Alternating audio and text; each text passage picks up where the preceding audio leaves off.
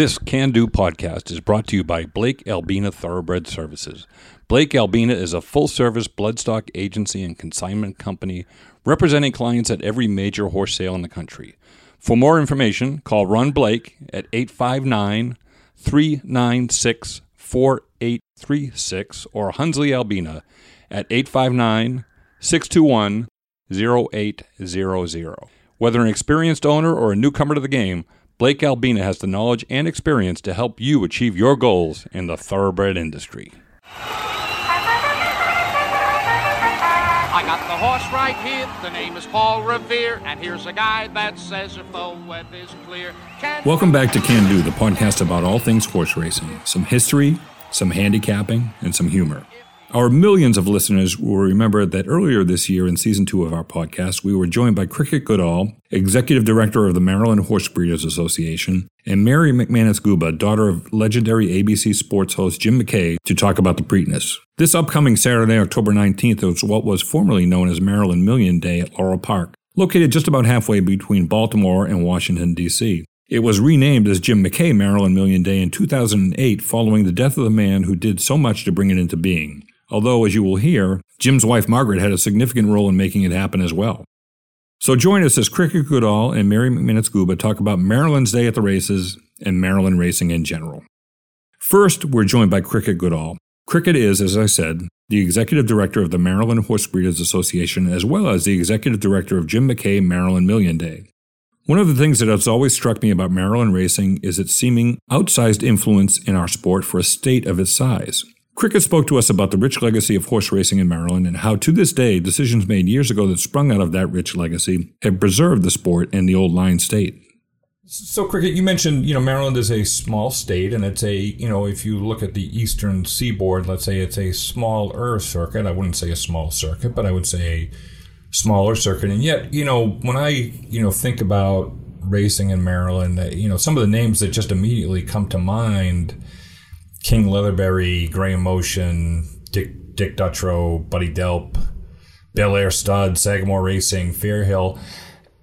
It almost seems as if for a smaller circuit, Maryland has an outsized presence in terms of the people that have worked in the sport and the operations that have influenced the sport. Is that fair to say? Yeah, that's definitely fair to say. I mean, I think that's why, to be honest with you, I think that's why we've been able to survive the, bumps and ups and downs the last few years with the slots debate and all that. I think that Maryland has produced and continues to produce very, very good horsemen and families, generations of good horsemen. I mean, the Maryland Horse Breeders is a good example. It was started in 1929, the first kind of, breeders association of its kind, with a mission to breed good horses. And that these men who started it were horsemen. They fox hunted. They had steeplechase horses. They were well-rounded horsemen and appreciated horses for what they were. They also understood the impact on the land. Much of the preserved land in Maryland, especially the northern counties, Baltimore County, Carroll, and Hartford, the land that's preserved is due to fox hunting clubs that needed territory. So they formed, conservancies. One's called Valley's Planning Council, which actually preserves the valley that Sagamore is in. And that particular conservancy, the Valley's Planning Council, was way ahead of its time. In the 50s, started working on preserving land that now is very, very vulnerable. And back in the 50s, they knew it was going to be vulnerable, but it's just amazing to think how far ahead of their time they were, because it would be malls and townhouses if they had not put the regulation, the implementation of the saving. People had the opportunity to leave and go to Pennsylvania when things got challenging here in Maryland a few years ago. They didn't do that. Horses moved. Some people moved their horses to Pennsylvania to take advantage of certain programs. But the farms did not get up and move, and they stuck it out, and things are coming back. But that was because they were invested here, not only financially, but families. I mean, the Bonifaces are multi-generation, the Ponzas are multi-generation. You can just go on, and they're Merrimans and the Vosses and it's just they're really, really good horsemen. And I think that shows in their ability to foster young people or reward people well. So all those successful trainers, they stay here for a reason. Maryland has proven to be a springboard for many legendary careers in our sport. They do well here for a reason. And then you look at, again, some of the jockeys that have started here. It was mainly because the trainers were willing to give them a chance here. And then they were successful, and some of them stayed and some of them didn't. But I believe they wouldn't have had quite that same chance if they tried to start in other states. It's, you can sort of look at the history, especially of the jockeys that have started here and gone on, but trainers as well. It's just a really good learning opportunity for horsemen if that's what you want to be, and it's hard work and it's a devoted lifestyle, but there are some really great horsemen here.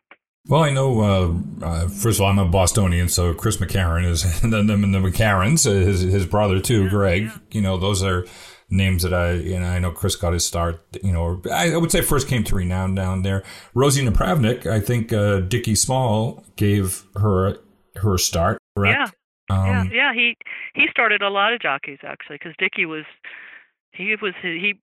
he marched to his own drummer, and he did things differently than some people, but he was very successful, and he was willing to give young people a chance and take the time to teach them and have them learn. And you're right. I mean, the names, Julie Crone, Kent Desormeaux, Edgar Prado. Edgar's back, but you can really look at the Maryland Million list of sort of jockeys that have won over the years, because they were all the good ones were winning over the years. And I remember when Julie Crone was here, and she was at the top of her game and winning on Maryland Million Day, and our sponsors, that's who they wanted to meet. That was their biggest wish that day, was that they get to take a picture with Julie Crone, which is, not that surprises me, but it was easy. It was great. She loved to do that kind of thing, so it worked really well. As you can imagine, from someone who has not only the responsibilities cricket has, but the lifelong love affair she's had with horses, she's very passionate about promoting involvement in and understanding of our sport. Now with the horse breeders, we're trying to help young people understand, though, that there are careers in the horse industry other than just being a vet, or because a lot of people that love to ride and love to groom, love to take care of horses, don't know that you can actually also find a place where you can get a stable income. And so that's part of what we do here with our foundation is try to educate young people about, there's a way to still touch horses and love horses, but have a regular job and get a paycheck and health care and all those good things.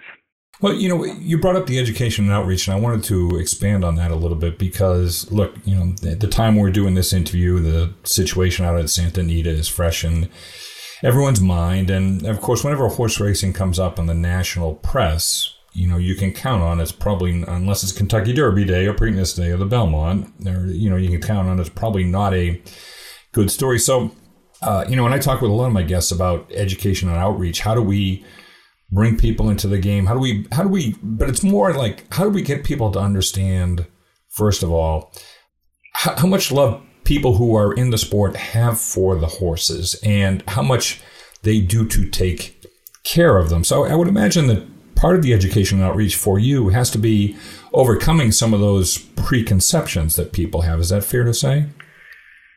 I think more and more probably, but the going back to what I said earlier, if you have kids who are, have been around horses, loved horses, and they want to figure out a way to make a living, they know that. They're on the inside. They know that's why they're there, because they love horses. So the more that we can get those people engaged and involved, whether it's in the political arena or in a legislative arena, or, the horse industry needs better representation everywhere. Mm-hmm. And whether it's journalists or doing what you do, podcasts, you need to have knowledgeable people that can articulate what you're, just like you said, how much we love these horses and how much time and blood, sweat, and tears this industry devotes to their care. But that the flip side of that is the general public, and the general public doesn't see that. And more as there are groups who are advocating for, animal rights, and the general public loses the ability to listen to a balanced perspective when they come to hear, rhetoric that is extreme about making horses run. It's hard, and so it's really two different messages. But that being said, if the people who are advocating for the horse industry are sincere and honest, and I think that's a huge asset to us. And as time goes by, we need to get young people engaged on every level, and there's competition for their interest and their time. And again, my fear is they don't understand that they can actually make a career of it. They think, just as I did when I stopped riding, showing horses, I thought, well, I'm never going to make a living showing horses. I'm never going to make a living boarding horses. What can I do? And it just happened that I landed here at the Horse Breeders. But I want that not to just happen. I want that to be something where somebody says, hey, I'm a art major with a graphic design degree. Where can I fit into the horse industry somewhere? Or there's just so many opportunities, and that's what I'm afraid is getting lost. Not lost, but I think we have to reiterate it and then articulate that same thing in an outreach arena to the politicians, and to show them that the industry is not just the backstretch. Those jobs are important. I'm not taking anything away from that, but there's a whole other layer of economic driving and commitment that is out there. That type of commitment and dedication to the sport show up in many different ways. I don't know about you, but it feels like every time I turn on a race from Laurel Racecourse, I'm looking at a full field. In other words, a bettor's delight. There's a lot of reasons for that, and they run all the way through the bodies that represent the sport down to the individual owners and trainers in Maryland. It's an ongoing effort, but one that has worked successfully in Maryland because of the various players' commitment to the sport. We talk about, in the sport the last few years, the declining foal population, but every time I pick up the past performances for Laurel Racecourse, I see 11 and 12 horse fields in there. So, and I'm probably exaggerating a little bit, but the short field at Laurel is a rarity, I would say. And I think the bettors like full fields, and I think the track management likes full fields. What is it that is going on at Laurel, do you think, that makes that happen? Because quite frankly, I'm out here in Southern California right now. The 5-horse field is much more common. Mm-hmm. Well, I think we're struggling all the states and nationally for foals. I mean, the national foal numbers have dropped dramatically, and that's a result of consolidation and sort of contraction in the industry. But Maryland, again, and we've done that. Our foal numbers have dropped over the years, and it's really become closely tied with the economics in the industry. Wherever you are, if the purses are good and the incentives are good for breeders, people will race there. And I think that we do that here in Maryland. We reworked the incentive program here to try to have competitive breeder and stallion bonuses a few years ago to be competitive with Pennsylvania, because we were not very competitive, and that helps. So we're looking. Actually, we just had a meeting today, and Maryland breds in March were winning at a 47% clip, and 40% of the horses that run in the races, at least in the past few months, have been Maryland breds. So the Maryland breds are a significant, important part of those fields here in Maryland. And thankfully, the racing secretary and the Stronach Group get it. So when we advocate and we need help promoting, needs to get people to breed more Maryland breds, they are all over it. But I think you have to incentivize people. And I think we do that, and then the horses have to stay here. People in Maryland, I think, that breed horses, they like to see their horses run, so they're not maybe as likely to ship to Florida for the winter or something like that. I mean, I'm sure they do with their top horses maybe, but they want to see their horses run, so they're going to stay here and run when the rest of the population may have gone south for the winter. And I just think it's a regional feel. But yet we have a very, Maryland-centric group of people here that want to foal here and want to see their horses run.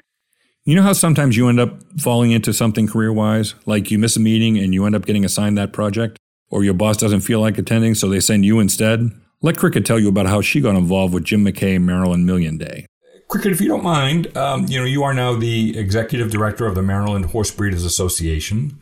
How did you end up coming to that position in your career? Actually, I'm the executive director of both the Maryland Horse Breeders Association and the Maryland Million, and I came to that position. Actually, I've been in the horse, playing with horses, loving horses, riding horses all my life, pretty much, and did that for many, many years, and then worked at the racetrack, and just sort of did a little bit of everything with horses, and primarily thoroughbreds, actually, because when I was showing horses, thoroughbreds were the horses everybody showed, and then I ended up working on a farm in Maryland doing marketing for a breeding farm, and that was in 1985, I guess. And that at that time, the Breeders' Cup had just started, had just run, and the sort of brainchild of the Maryland Million was floating around in Maryland. Jim McKay had come back here and with an idea, and he was visiting. They were visiting all the the breeding farms, all the stallion farms, because they needed buy-in from those farms. And one of the farms where I worked was a stallion farm. And to tell you the truth, a lot of the stallion farms were skeptical, to say the least. And so I sort of got the duty of going to lunch with this guy, who's going to come talk about the Maryland Million. And the owner of the farm said, "You go talk to him." So I did, and it was such an interesting concept. I got so excited about it. I'd been to the Breeders' Cup. I actually went to the first Breeders' Cup, and so oh wow, great! That enthusiasm carried over into Maryland, and I really loved the idea, because I don't know how long you've been around it, but at the time the Breeders' Cup happened or was in the works, that was a huge new idea. Yes, it was. And the same thing with Maryland Million. I mean, it was a great new concept. And so, long story short, I, not too long after that conversation, quit my job at the farm and worked for Maryland Million before in the planning stages. And that wasn't quite a volunteer, but I was sort of like, I want to come work. So they were paying me, but I was not, there wasn't much money around when the Maryland Million was first started. So you weren't retiring on it. The Horse Breeders Association was a big part of that, because the Maryland Million did not have a budget. So the Horse Breeders Association was sort of charged with being the office, for the Maryland Million concept. And Rich Wilkie, who came to run the Horse Breeders, was also the first executive director for Maryland Million. So I worked for Rich, and then after the first event, I started full-time with the Maryland Horse Breeders, and basically doing everything, doing special events, public outreach, education type things, because I had been working on Maryland Million. But the Maryland Million was my impetus and my main interest in the beginning, because I just thought it was great. So that's how I ended up where I am today, actually. Just loving horses, and I did not have I actually went back to school and finished a degree in communications once I was working for the Horse Breeders, but I did not have a plan to end up doing what I'm doing. It came to me, and at a good time. It was in a good time and a good place at a good time. Well, Cricket, in my experience, people who have a plan about their careers end up in something different, and you might as well not have a plan. That's my experience, right? I really appreciated talking with Cricket and getting her insights into what makes Maryland racing so unique. Of course, one of the unique events on the Maryland racing calendar is this Saturday's Jim McKay Maryland Million Day. Jim's daughter, Mary McManus Guba, joined us to talk about how her dad adopted Maryland as his home state, but also adopted its people and its culture, while providing valuable contributions of his own to all three. The Maryland Million contribution came about, you'll hear, not only from Jim, but from his beloved wife, Margaret. Jim McKay didn't come from Maryland originally, but he certainly adopted it after moving there as a young man. Now, he was not born in Maryland, but he really did adopt Maryland as his home, didn't he? Oh, totally. He was born outside of Philadelphia in a little area called Overbrook, which I guess is on the main line of Philly. And my grandfather, his father, ended up going to work for the government in D.C., and so they needed to move, and that's when they moved down to Maryland. And he was about, I think, around 12 or 13 when he moved to Maryland. And he just fell in love with the state, the people, the everything about it. And I think so many of his great moments in his life, like meeting my mother, happened in Maryland. That for him, it was his home, as far as he was concerned. He always had a little heartstring for Philadelphia, but Maryland was absolutely his adopted home state, no question. In fact, he not only adopted it, but he embraced all things Maryland, including the horse-centered culture Cricket described, working with one of the leading lights of Maryland racing. As excited as Jim McKay was about his friend Billy Boniface winning the Preakness, you can imagine his excitement when a horse they bred together won a Maryland Million race, particularly when you realize the horse's name and namesake. Mary, he actually bred and raised horses himself. Is that correct also? Well, he did, yes. It was a small operation. Yeah. That's my mother speaking. It was a small operation. There's Mom, okay. Yeah. Billy Boniface was their trainer. And Billy, no stranger to Maryland horse racing by any stretch. Wonderful man, and his wife, Joan. Just two very terrific people. And they had a couple of horses that did well, several, I should say. And they actually had a horse, Sean's Ferrari, named for my brother, that won a Maryland Million race in 1987. And unfortunately, I was living in California at the time, so I wasn't there. But my cousins were there, and it was just mayhem on the stand. Dad was beside himself. And needless to say, it was wonderful. Yeah. And they had a bunch of horses, several horses. I can't remember all the names, and some got claimed in stakes races and, that kind of thing. But they had a lot of fun with it. But it was never a big money thing for them. It was really just more about the love of it and being a part of it. Jim's partnership and friendship with Billy Boniface, as well as Chick Lang from Pimlico, led directly to the founding of Maryland Million Day, now named after Jim, of course, but not without a major assist from Jim's beloved wife, Margaret.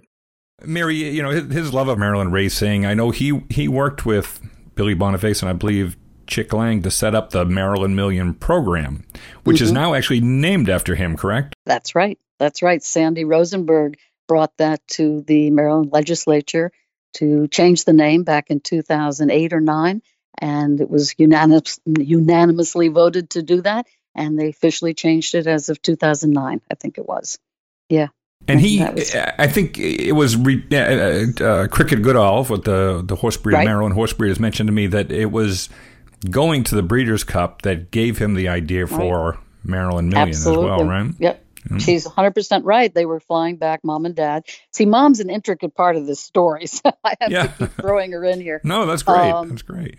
Yeah. Dad and Mom were flying back from the Breeders' Cup, and Dad said, Margaret, we really should have something like that in Maryland. And classic Margaret response, well, Jim, why don't you do it? And and that the gauntlet is thrown down. Yeah. And Dad, as I mentioned earlier, was not by nature an extrovert, and he was a shy man. Mom would bargain with prices and everything, and someone would say, "Well, that would be $100." Go, okay. He just wasn't comfortable doing things like that. But in this case, he had to go out and ask for money. And even if it was something he believed in, which he did, it was still very difficult for him. But he did it. And that's how he met his great friend, Matt DeVito, who became a strong supporter. And Billy became one of his best friends. And he and Billy and Chick Lang, and they got this thing going, got it off the ground. And I guess the first running was 1986? Is that right?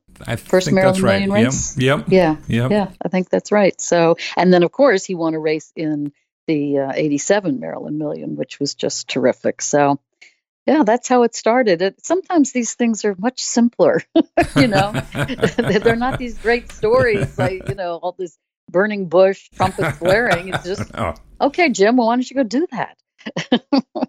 The founders had a very specific intent to promote Maryland stallions and breeding, much like the intent of the Breeders' Cup. We'll let Cricket explain.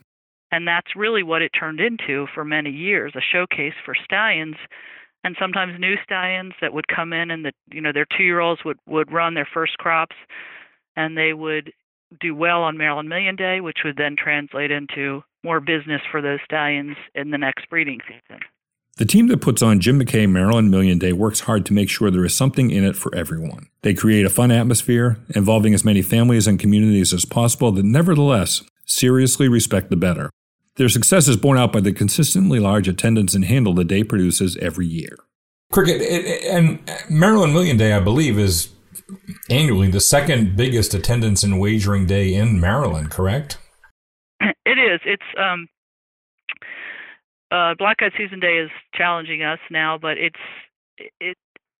you, as far as Preakness, say Preakness and Black Guide Season, Maryland Million Day has been, and I don't know what Mary said, but I think the proudest thing that we at Maryland Million that have been here a long time is that it's still such a good event. I mean, it's after 32 years, it's consistent. The handle, the attendance, the wagering, and it's very regional. It's a very Maryland feel. People that don't come to the races very often come, a lot of them, to Maryland Million every year because it's not as overwhelming as the Preakness. I mean, we get 20,000 people, which makes Laurel feel full, but it's not so full that you can't get around. And that's, I think people that, you go to the Preakness once or twice and say you've been to the Preakness, and then maybe, you've had your experience and you want to go to a race where you can actually maneuver around. And we have kids. We have a kids area. We have on-track events between the races. So we have Clydesdales and we have retired thoroughbreds that come back and do their thing. We have pony races. So that was the attempt to entertain fans who may not be, regular racetrack goers, and they didn't know what to do with themselves for half an hour with the kids. And it's worked really well, and it's another relatively easy thing to do. There's some sense that you don't want to distract bettors during that time, but we're not trying to distract the bettors. We're trying to entertain the fans who may not be, bettors or may not be as hardcore bettors as come out. So, well, let's face it, we're trying to make bettors out of some of these people too, and the more fun that they have, and I think it's an important point, right? The more fun they have, the more likely they are to come back. Exactly, and the kids part of it, you can't dismiss that. I know people get upset about kids and racetracks, but the reality is, every one of us probably started or got an interest, and maybe not everyone, but most people that are still involved started with as children in some way. They went to the track with their uncle or, their father, or they rode ponies. It's just, there's a whole lot of growing up around the business that is important. Well, and what we do with Maryland Million, which I don't think, I don't know whether other tracks do it or not, but what we did do with it right from the beginning, in addition to attracting families, we invite the whole legislature, and it's a good time of year for them because it's the fall and they're not into the midst of the session here. We invite every ag group I can think of, the Maryland Department of Agriculture, the farm bureaus, there's a leadership group in ag, and so all of those people get invited at no cost. And the thinking behind that, and I believe it has paid off, is that if they come out, these are people who probably aren't going to come any other time of the year, and if they come out and have a good time, then they're your advocates, they're your ambassadors. And that has happened. It certainly happened in the ag community. And some of them never come any other time of the year, but they come out there, and not only do they have a good time, but they see all their friends year after year. And then it's just really built very nicely. One of the things I love about doing this podcast is the opportunity to remember and honor people whose life and passing may only be noted by a few, but who, through their life's work and their example, inspired others. My personal opinion is that we make heroes too much of celebrities and athletes, ignoring some real heroes, some inspirations that are right next door from whom we can and do learn so much more than from some distant film or athletic luminaries who likely are nothing like the public image that has been built up around them. One such inspiration that came to me as I researched for this podcast was Joe Kelly. I'll let Cricket tell the rest.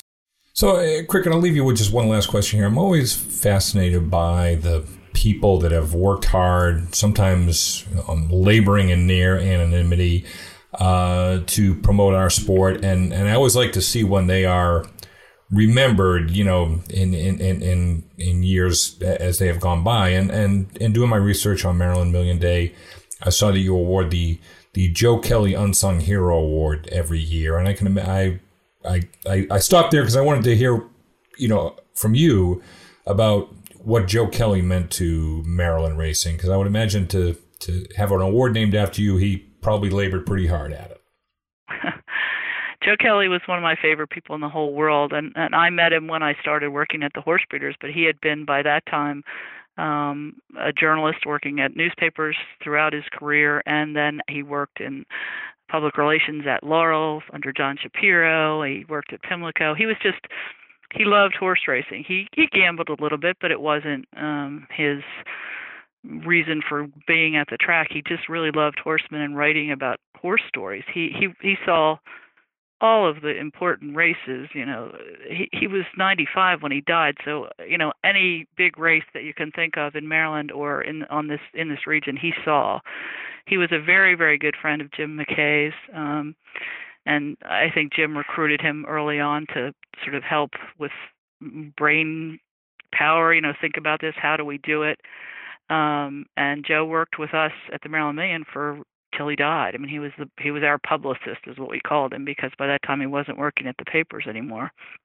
And he was just a great guy. I mean, he loved it, and he was sincere and friendly, and I never said a bad word about anybody. So yes, when he died, there was a real sense that we carry on that good work and acknowledge people who nobody's ever heard of in the industry, or very few people have heard of, and that's the goal. And I think that he would be very proud. I have to say, he would not be happy with what's going on with this debate about Pimlico, though. He loved Pimlico and the Preakness, and he would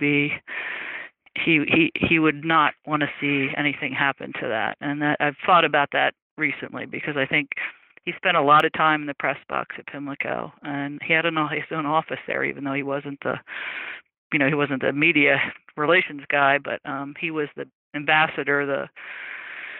So he was a great guy, a good friend to all of us, a good friend to the industry, and we miss him. And we need, to be honest with you, I wish we had a lot more people like him. But anyway, we try to carry on that memory and emulate him as we can over the years.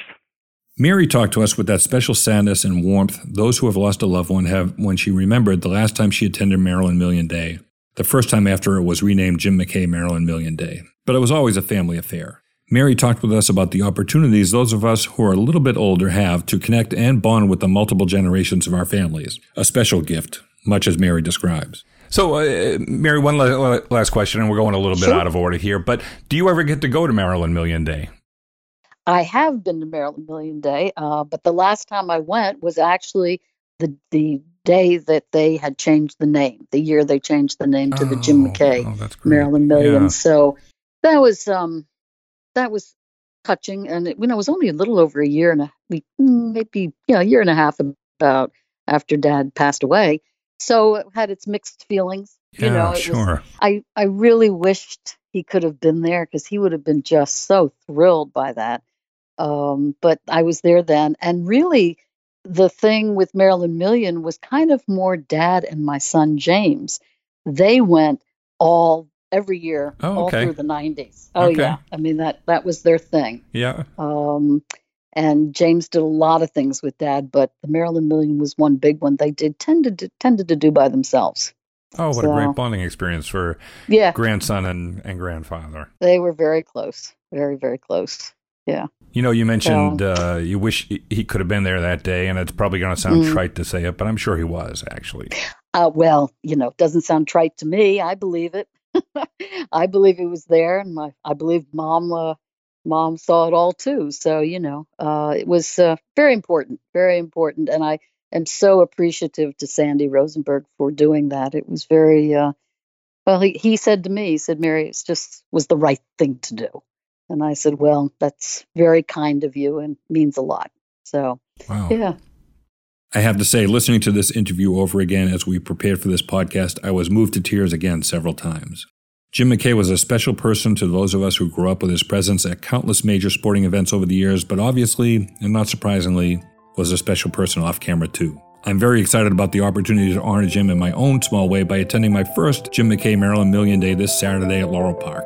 I hope to see you there. In the meantime, thanks for listening. We'll be back to talk to you again next week. In the meantime, may the horse be with you.